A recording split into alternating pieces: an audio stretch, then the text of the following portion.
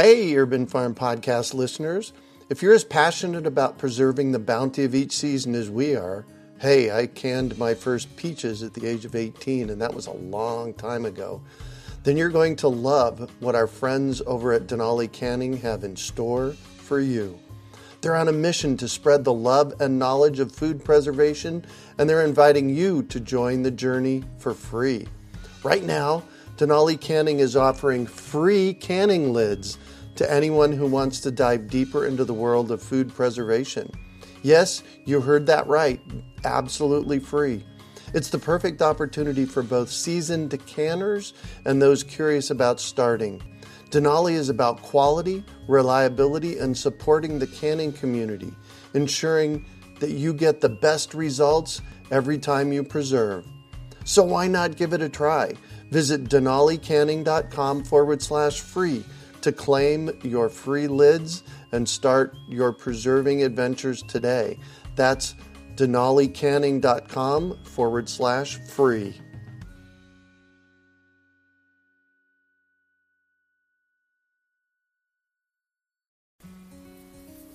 Greetings, urban farmers, gardeners, and healthy food visionaries. Farmer Greg here, and welcome to the 791st episode of the Urban Farm Podcast, where every day we work together to educate and inspire you to become part of your food revolution.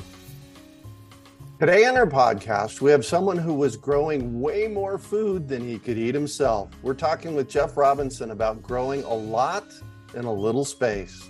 Jeff's background is in environmental science, and he has spent the last decade working for regulatory agencies doing compliance inspections to help promote a healthy environment. However, growing plants, vegetables, and flowers has been a passionate hobby of his for close to 15 years and has given him a lot of leftover produce each season. Unwilling to throw it away, he had to think of something to do with it all, and about 10 years ago, he started canning.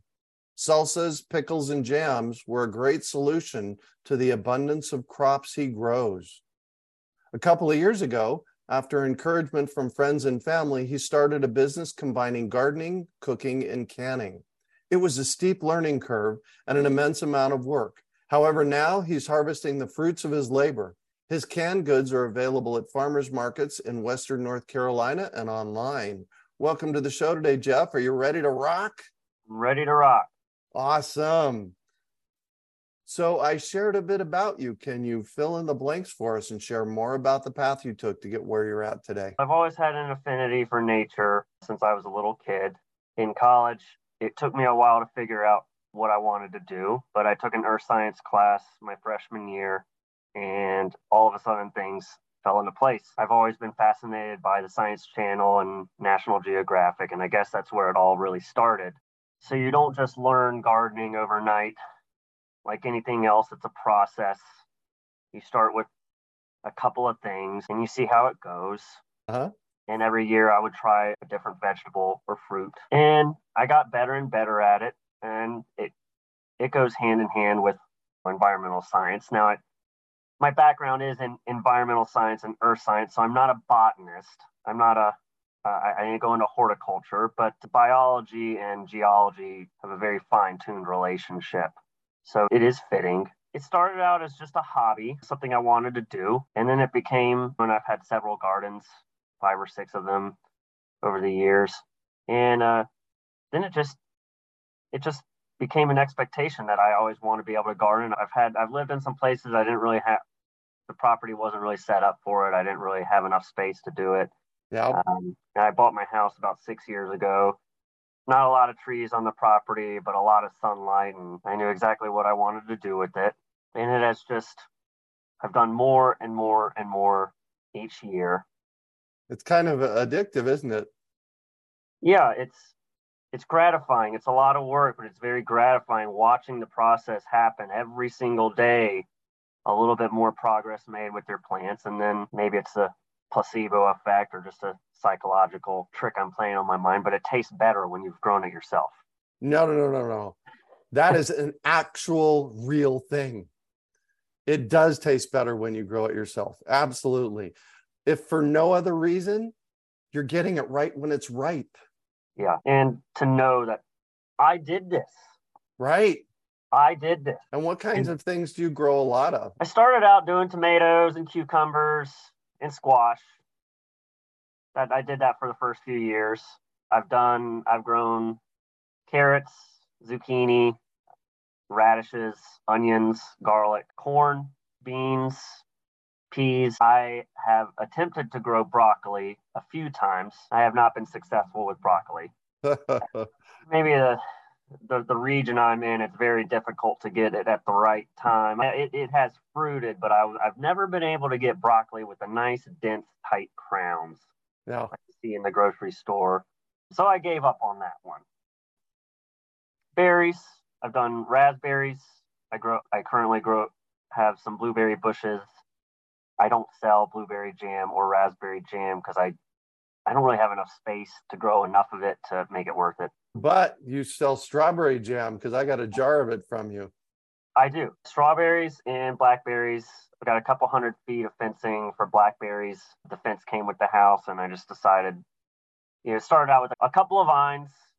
People have asked me the cultivar of strawberries, and to be perfectly honest with you, at the time I planted the strawberries, I didn't know I was going to start a business, and I didn't know I could grow strawberries. So it was accidental what happened. I love it when that happens. Yeah, I just bought a pot and I just put it in the front yard, and it just started taking over, shooting out all these offspring shoots, and I just let it do what nature does. And then after a couple of years, I just started getting 30, 40 pounds of strawberries off of that patch. Wow. 30 or 40 pounds. So like a lot of other things, that the more you pick, the more you get. It teaches the plant it tricks the plant into thinking it needs to reproduce more, so it'll produce more berries. And it was just that one patch for the first few years until a couple of years ago, I started the business and I started expanding more of it. Having data to go off of after the first year, you don't really know how much of anything to plant, so it was a guessing game. Yeah. First year, I didn't realize until I started doing the markets that, hey, people like this. So I need to grow more. I'm going to have to plant more, and I'm going to have to grow more. We met each other at the Weaverville Farmers Market, and your product that you sell is canned goods, correct? Correct. What different canned goods are you selling? Right now, I have 2 types of pickles, bread and butter, and a garlic and dill. I have 2 types of jams, a strawberry and a blackberry. I have a couple types of salsas, a red salsa and a green salsa, and then really, if the red salsa breaks down into mild, medium, and hot. I do have plans to add at least 2, maybe 3 more products, and then I'm done with variety. Yeah. I just can't do more. It's too much after that. I've got a yellow salsa that I've got a process authority letter for, and it should be available sometime in September. It's a fruit salsa using lemon boy tomatoes, jalapeno, habanero, pineapple, and mango. Wow. I'm also going to do a spicy pickle. That will probably be available next summer. And I'd like to do a blueberry jam as well. I do have blueberry bushes, but they're not that mature yet. So I don't know when I'll have that available. Wow. I asked you this last time I saw you at the market. You're not buying any produce. You're growing all of this, right? Correct. That's pretty epic. That you actually grow everything that you then can. Now, there are some ingredients I do have to buy. Of course. Herbs, I just didn't have enough space to do that. The most important things I focus on are the cucumbers, tomatoes, peppers, the berries, and tomatillo. I also grow garlic and onion. I don't save money on that. That's more for my own doing, that I did this. You know what I mean? A selling point. I also grew the garlic and onions that I put in the salsa and the pickles. Nice. So I want to talk about canning, because we haven't had a whole lot of people on the podcast talking about canning. You said a process authority letter. What's that? So a process authority letter is issued by NC State. It takes about 6 weeks to achieve one, and it involves sending off lab samples to NC State and also notifying Department of Agriculture and the FDA. So I have to register my products with the FDA. I'm not inspected by the FDA. Uh-huh. But the North Carolina Department of Agriculture is actually the governing agency that I fall under, and they adopt most of the FDA's requirements. They can go more stringent than the FDA if they want to. Mm-hmm. Most states usually just adopt what the federal requirements are, but NC State is the lab that analyzes the product. They check the pH on it. They check the size of the solids that are in it, and they give you a letter stating, okay, everything looks good with your product. Here are the steps that we need you to do when you're making your product and canning it. And as long as you're following these guidelines, everything should be safe. So you're making a batch and you're sending it to North Carolina Department of Agriculture. I sent to NC State University, actually. It's a one-time deal. You don't have to do it every year or anything like that. You give them your recipe and you tell them how much of everything you're putting in there. You're telling them what ingredients, for example, salt. Okay, I'm using Morton's pickling salt. You send Department of Agriculture things like copies of your labels and making sure that the labels meet the FDA requirements. Once you get the process authority letter from NC State, you submit that to the Department of Agriculture, and that's what you go off of when you're making your product or when you're getting inspected. So at some point, though, you make a batch and you send them the batch, or are you just sending them data? You send them samples. You send them two samples. One's a backup, and you send them in. You make the batch in the volume. You do a batch like you would normally make it, like to sell it at market. Same size batch, and then you send them two samples in a representative jar. So I sell pint and quarts for the salsas and pickles, and then half pints for the jams. And I'm going to add pints for the jams as well.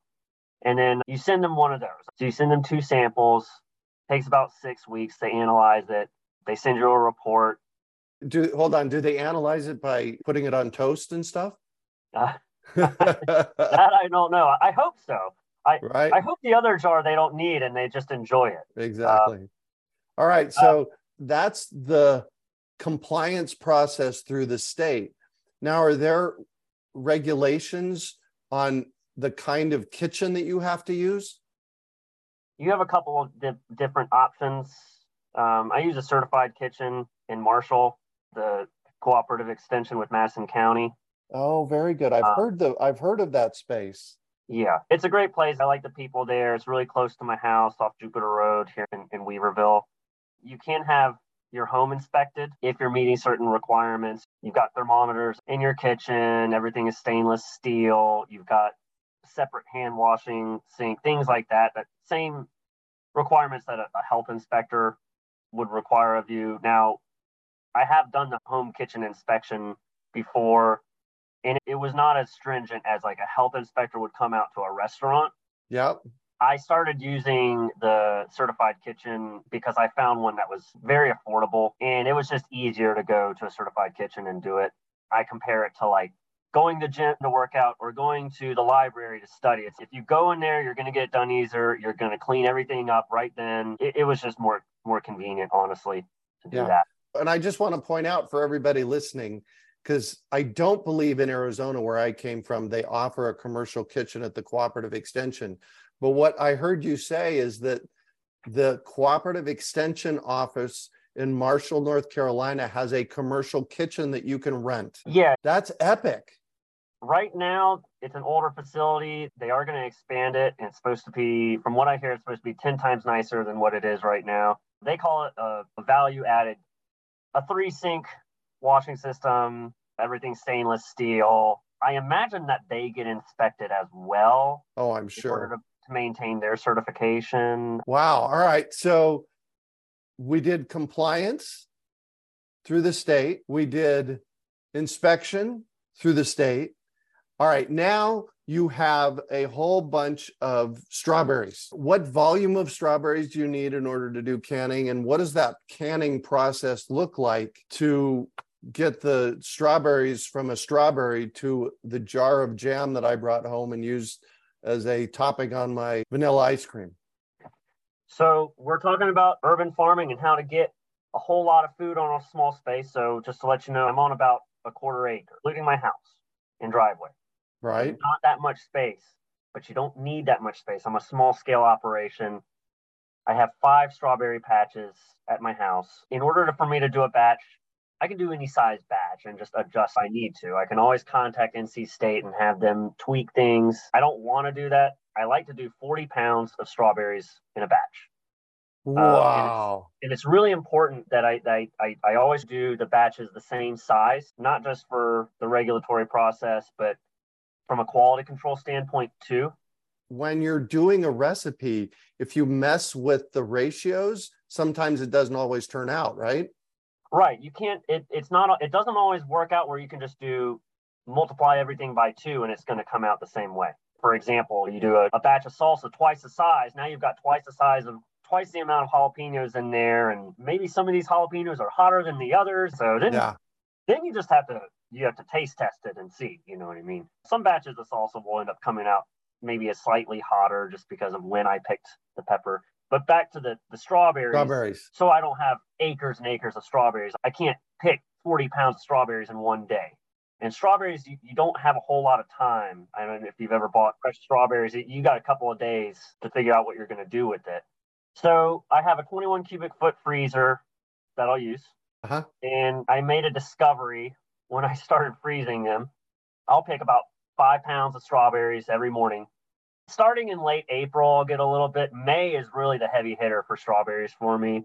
And then into June. And then once it gets hot around the middle of June, they start to go dormant. They back off a little bit. Mm-hmm. And I'll get a little bit more in the fall, but not nearly the volume that I get in May. And I'll pick 5 pounds every morning, pick the crowns off, put them in a freezer bag, stick them in the freezer. Then once I've saved up enough to do a batch, 40 pounds worth, I'll thaw them out. And what I've discovered is that actually helps with the thickening process. Yep, I can get that.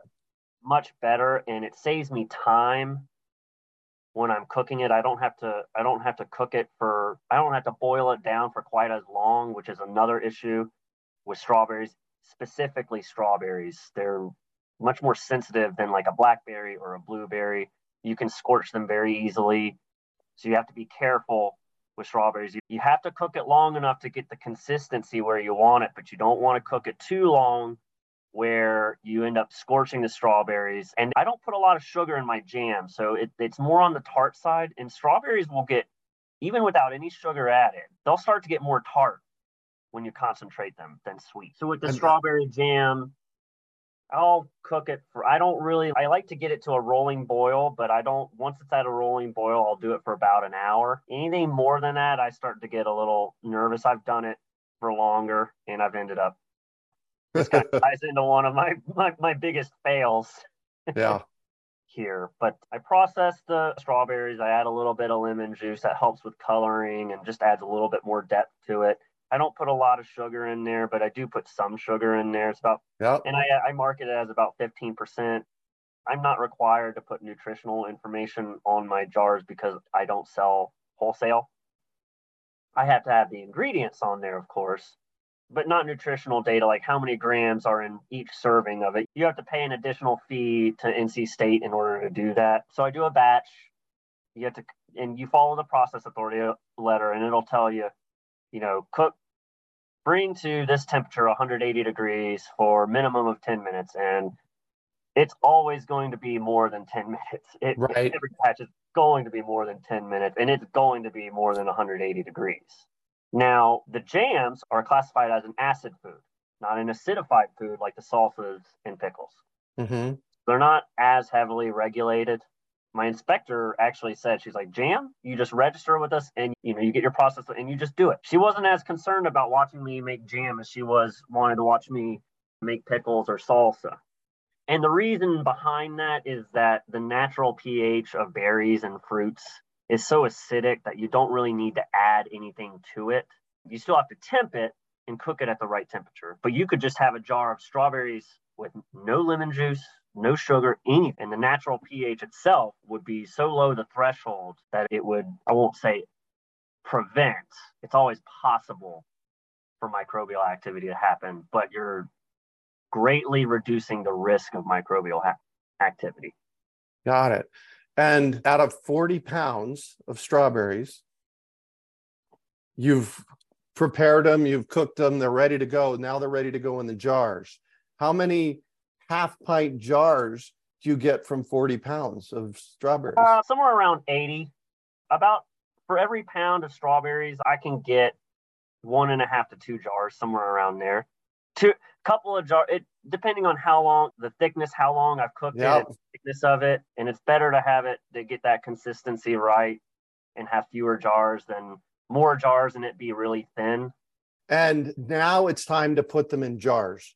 And that's the canning process or the jarring process.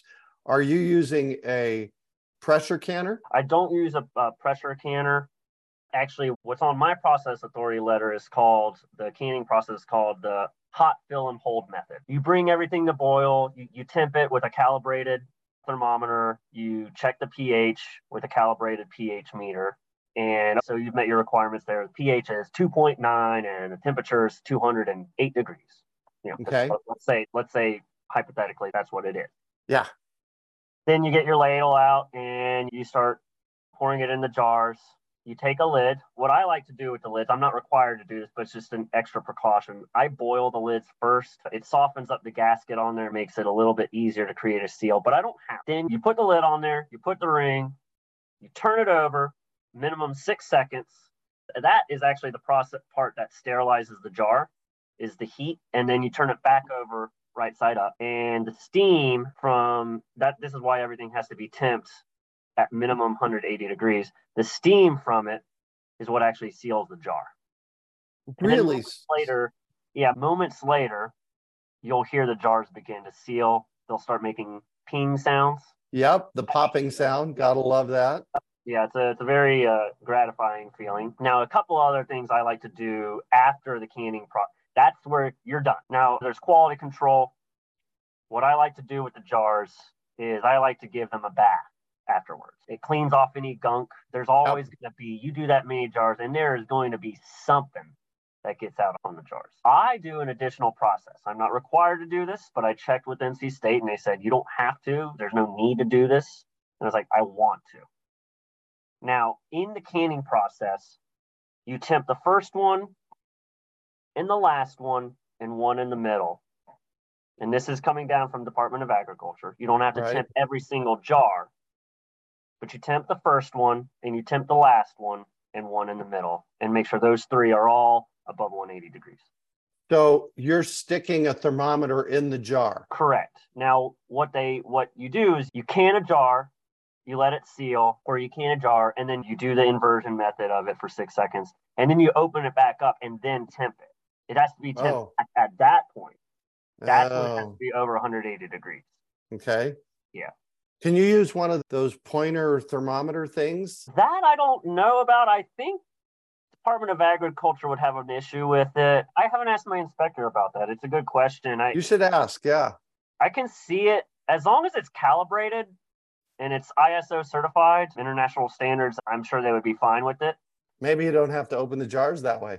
Maybe not. So then we started going down this path, and you said beginning, middle, and end, you do the temp check, but you said you do something different. So this is after I've canned all the jars. I do a water. So they, like I said, they only require me to do the first, middle, and last. This was a new method for me. I was going to say, I've been canning for decades, right? And I've never heard that. We're all used to the water bath, the hot water bath. Exactly, or pressure. Yeah, or a pressure canner. So I was like, okay. I asked him about that. I told him my process was like, technically, that's not an approved process. I was like, okay, so what would you like me to do? And they tell me, we'd like you to use the hot fill and hold method. And he's like, and this will save you money and time. And I was like, okay. All right. I was a little skeptical of it at first, but I do have to admit the seal, it does get a better seal than the water bath method. I checked with NC State and said, can I do the water bath afterwards, just as an extra precaution, just to make sure that every single jar does reach that temperature? The other side of it is that it gets any residue, any jam that somehow gotten spilled off the jar, sterilizes the outside of the jar too, because I have had jars that were perfectly sealed and whatever was left over on it got some gunk on it in the canning process and there was mold on it. Yeah. Now, inspector told me, she said, as long as the seal's fine, the internal part of that jar is fine. Now I'm having to disinfect the outside of the jar, and if that happens, and it's just better to get everything perfectly clean off the outside of the jar. I leave the lids, the ring around the lid, I don't tighten them up that much. I let it breathe just a little bit, just so that if there's any water or anything in there, it doesn't end up rusting the lid in the process. And it's trial and error. These are quality control things I've had to figure out from having stuff sit on a shelf for several months. I give them a bath afterwards and make them look all pretty. I dry them off so then I can put the stickers on the bottom of the jars. And then I put the ring back on, and then you're done. Wow. This is the most comprehensive conversation we've had about canning on the podcast. Thank you so much for that. This is epic. Yeah. And it's the similar process with the pickles and the salsa. Yeah. The fundamentals are still the same. Each product has something a little bit different about it as far as making it, but the canning process is still the same for all. Wow. So I have a question for you. In life, we do things. And you're stepping out and doing this, your Jupiter Farms, and there's a personal reason you're doing it. Something has happened along the way, probably at a market or something, where you're interacting with somebody, and whatever that interaction was, it confirmed for you, oh my gosh, yes, this is the reason I'm doing what I'm doing. Do you have one of those that you can share with me? Yeah, I've had customers tag me on Instagram and they come back and tell me how much they love my product, and confidence looks better on you when it comes from yourself instead of validation from others. But it does work with validation from others too. Right?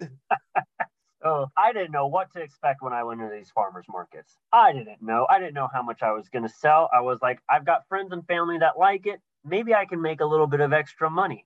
Yeah. And then people keep coming back and buying it, and they tell you how much they like it, or they say, these are the best pickles I've ever had. Or they tag you on Instagram and they quote me and they say, and I said something like, I didn't even know that commercial salsas put sugar in them, which I don't put any sugar in my salsas. I don't see any point to that. And they quoted me, and this was just something I said. I didn't realize I was going to get quoted, but they loved it so much they tagged me on Instagram, and people come back, and you get repeat customers, and then the market notices people at your booth, and they want to keep having you back every year. And so it's confirmation, because you don't know anything until you just put it out there into the world. The same thing that happened when I played music professionally for several years, and you don't know until you write a song and you bring it to fruition with other people, and you go out and you play it. You have an idea, you like it, but that doesn't mean other people are going to like it. So yeah, getting tagged on Instagram by people and having people come up and tell you how much they love your product, and it keeps you going. And how many markets are you in? Right now, I do Weaverville Market. I'm based out of Weaverville, so I do Weaverville Market, East and West Asheville. I do Black Mountain, Brevard. Wow, you do a lot of farmers markets. Yeah, and that's not my end goal. I will eventually reduce the number of markets I go down to, but I've got some help with the market side of things. I have to make the product. I can have someone help me making the product as long as they're under my supervision, because I had to get a certification. I had to go through an acidified foods course and do some testing. Yep. And pay. It wasn't a nominal fee, but it wasn't anything. It was about $400 to take the class, and it's a one-time. Yeah. It's just something you got to do. So I can have someone help me in the kitchen, but they can't make the product for me. You have to do all the product making. Unless they take that course and get the certification, they can do it as well. But if they're helping me, they have to do it. Yeah, I have to be supervising them. Wow. All right. I do a lot of markets, but it's not I don't plan on doing this many forever. Just feeling out. You try a bunch, you figure out which ones you do best at. You get a feel for the markets, and cool. Which ones you like best. And then also there's I spent a lot of money building raised beds and trellis equipment and all this. So getting the initial investment paid off was my primary goal. And now I'm at a point where, hey, it's all manageable now. There's no need to do as many market because I have to make more too to do those markets. And I think I figured out which ones I like now and Nice. get some of my time back. Right. And you have a website as well. Tell me about that. Yeah, JupiterFarmsNC.com. And people can go there and buy this stuff and you'll ship it to them. Correct. I do have an online store right now. I take all major credit cards. So I'm going to shift on you, and I'd like for you to talk about a time you failed, how you overcame that failure, and what you might have learned from it. We were talking about jam, and this was a big eureka moment for me with making jam, where I've botched batches with it, and I ended up caramelizing the sugar in both. I've done it to both strawberry and blackberry jams before, and it came from over processing it, for cooking it for too long. And how did I overcome that? First thing I did was I got a cast iron burner plate to use so that it distributes the heat more evenly. The other thing that I did was I noticed that when I add the sugar last, that's the last thing you do. Turn the heat off, add the sugar. Cook it down to the consistency you want it, because trying to add the sugar after and anticipating how much the sugar is going to thicken it up doesn't work. Yeah. It's not going to thicken it up that much, especially when you're using only about 15% cane sugar. You're not really putting that in a 40 to 50 pound batch, and you're doing somewhere between 15 and 20% cane sugar. It's not going to thicken it up that much. So get a consistency where you want it. Take a little sample, put it in a jar, put it in the size jar you're going to use. That's very important. Put it in the freezer for a little bit, let it thicken up, check it. If you're happy with the consistency, go from there, remove it, turn off the heat, and then add the sugar. So those two things were a game changer for me. And it really gets the consistency where you want, and it eliminates any chance of that sugar caramelizing. People might like that flavor, but it's a more bitter flavor than sweet. So that was a game changer for me. Painful. I wasted some berries. Couldn't really, there's not really any salvaging it after that point. Oh, yeah. You could try making another batch and diluting it, or you just got to cut your losses at that point. Yeah. Wow. And what do you consider your biggest success? Well, I've got a few big ones. My education, my house, what I built here, not the business itself, but the actual place where I grow everything, and how grueling that was building all this stuff, and having neighbors drive by my house and stop and congratulate me and say how much they like all my raised beds, and everything is organized and is painted and looks good. It's not just in the ground. My biggest success with the business is really that, more than the product itself. Make jams and pickles and salsas, and they're terrific. They're great. Anyone listening to this podcast should go on my website, and if they don't believe me, purchase a jar right now. When I started, I'm just making pickles and salsa. I didn't think it was the greatest thing in the world. This is what I do, and I hope you like it. And it turned out that everybody loves it. But my biggest success really is the gardening part of it, and figuring out, hey, I can harvest 3 different ingredients on a small property, being familiar with the life cycle of the plant and when it thrives and how long it lasts, and then using that to my advantage. Because I don't have acres and acres where I can plant multiple things overlapping at the same time. I pretty much, everything that I grow the garlic in are the same beds that I plant the cucumbers in, are the same beds that I plant tomatillos and lemon boy tomatoes in, but it's using the life of the plant and being familiar how long this plant will actually last, and knowing when you can plant and when you can harvest. Nice. And what drives you? What's your big why? Now, this one is not as romantic as I would like it to sound, but I started a business when things started inflating, and I've got a job, and I do make decent money at that job, but you always seem to need more money, and I hate that was the driving reason for why I did this. But it's also something I'm passionate about, and it was something I was going to be doing anyways. And the support and encouragement from my friends and family is what motivated me. Well, why not? Why not do this? So they're all encouraging me to do it. Yeah, I can do this. Yeah, why not? I should do this. And let's at least do this. And honestly, I had a bad day. One day, I lost my wallet and my keys within 24 hours of each other. and I took out a loan, and I made a small initial investment on some equipment and started doing research on how do I do this?